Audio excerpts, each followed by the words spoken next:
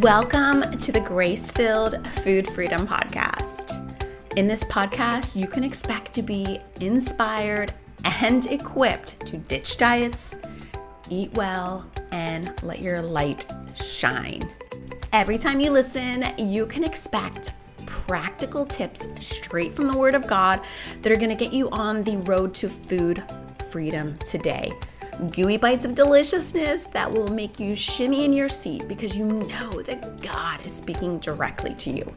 Are you ready? All right, grab a fork. Let's dive in.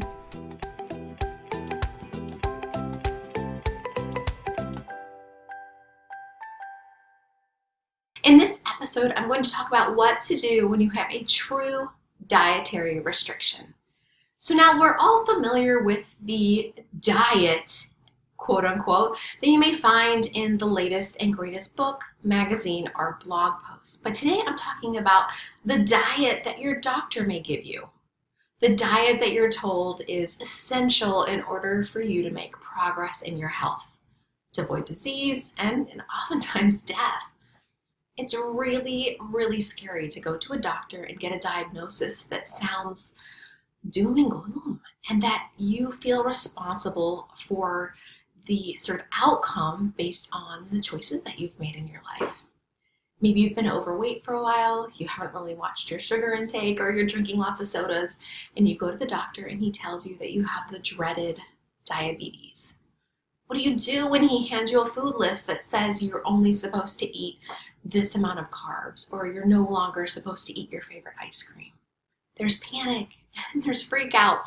And for some people, it's enough motivation to make those really hard choices. But for others of us, it feels like too much. It's overwhelming. We wave the white flag and we end up doing nothing at all. And today I want to speak to that person, to the woman who's been told that she needs to make changes in her diet for her health, be it avoiding disease, autoimmune problem, or overall just to lose weight, to be a healthier version of herself. To that woman who's trying to do better and yet she's unable to do so. Because you are not alone. These things are really hard to change. And if it weren't so, there wouldn't be an obesity epidemic. There wouldn't be millions of people who are struggling with poor diagnoses and yet continuing to make those less than ideal food choices. So I'm going to share two really important things that have helped me make better choices for my health without feeling like I've been put on a crazy crash diet.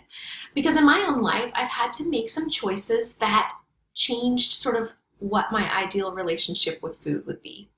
I've had digestive problems in the past and problems with brain function, and that's meant that I need to cut out certain foods in order to feel my best. But if I frame those things as a have to, as something I must do, it's going to be really, really difficult to adhere to them over the long term. All or nothing thinking kicks in, and I'm either all or nothing, often nothing. So what's really important, and this is the first thing that we're going to talk about, it's really important to embrace your freedom of choice when you've been given a dietary restriction. What is the freedom of choice? We talk about it often here, but the freedom of choice is recognizing that you are in fact capable of making any choice that you desire. Even if you're struggling with a bad diagnosis and you know that you're not supposed to eat something in order to regain your health, you still have the option to eat that food. If you're trying to avoid sugar, you can still purchase as many sodas as you want. Now wait, I know you're going like, wait a minute, no, that's not so. I was told I can't have that. Yes, you were told that, but you're still an adult, you still have money, you have a car, you can go buy the things that you want. Give yourself that permission. Recognize that you are the one making the choices. It's not your doctor telling you that you can't have these foods. He's making recommendations, and now it's your decision what you're going to do with them. Embrace that freedom of choice. Now the second one, I'm going to say consult with your doctor first, because this one is telling you to avoid the all or nothing thinking. He's given you a diet plan that says you should eat this and this and this and not eat this, and this, right? This big long list of foods you should not eat. It's really hard to walk out of there and feel any sense of peace about your diet. There is that overwhelming sense that you can no longer eat anything that you want to.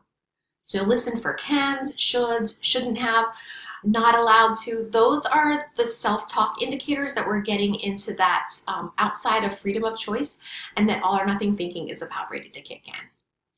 But speak to your doctor about what are some small sustainable changes that you can make to get you from point A to point B. Okay, here's where you are. This is your current state of eating. Here's where he wants you to be. What can you do that's going to be effective and yet doable so that you actually complete the changes? What can you do to take a step in the middle, a little bit more, and a little bit more? Now, in the beginning, you may have to make some larger changes than you would be hoping, but knowing that you're the one who's making the call can make them a lot more pleasant to taste, right? It's not all or nothing, and it's not out of your realm of control. You've been given these instructions, but it's ultimately your decision what you decide to do with them. It's your health. Seek God and ask what He would have you to do. Ask for the Holy Spirit to open and close those doors, to give you guidance about your next best steps. In that, you will find clarity about where to go. It won't be so overwhelming or scary, and you'll be knowing that you'll be making one step at a time in the right direction.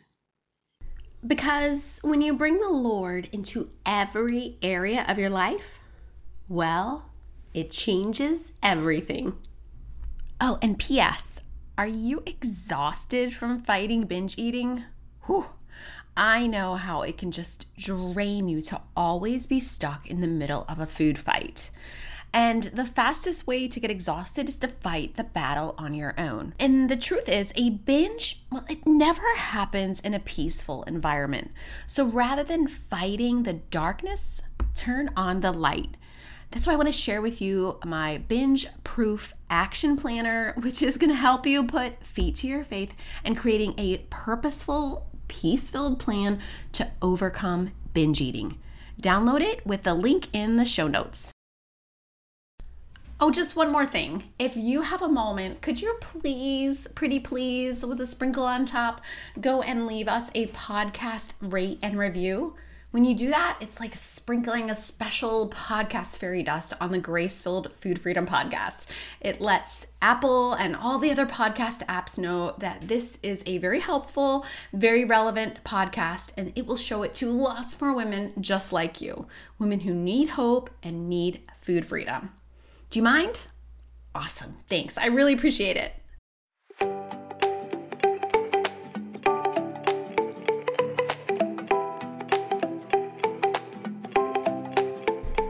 Well, it certainly was lovely to spend some time with you, sis. I hope that you're enjoying a taste of food freedom. Now, if you're looking for more of an entree, I'd love to officially invite you to my Platinum program. It's a 6-month deep dive, start to finish program that is going to immerse you in God's Word and God's plan for food freedom. You can find out more at gracefilledplate.com/platinum. And while you're there, be sure to get on the waiting list. It is the most fun, most practical, most productive time you'll probably ever spend on a waiting list. Be sure to check it out. I'll see you there.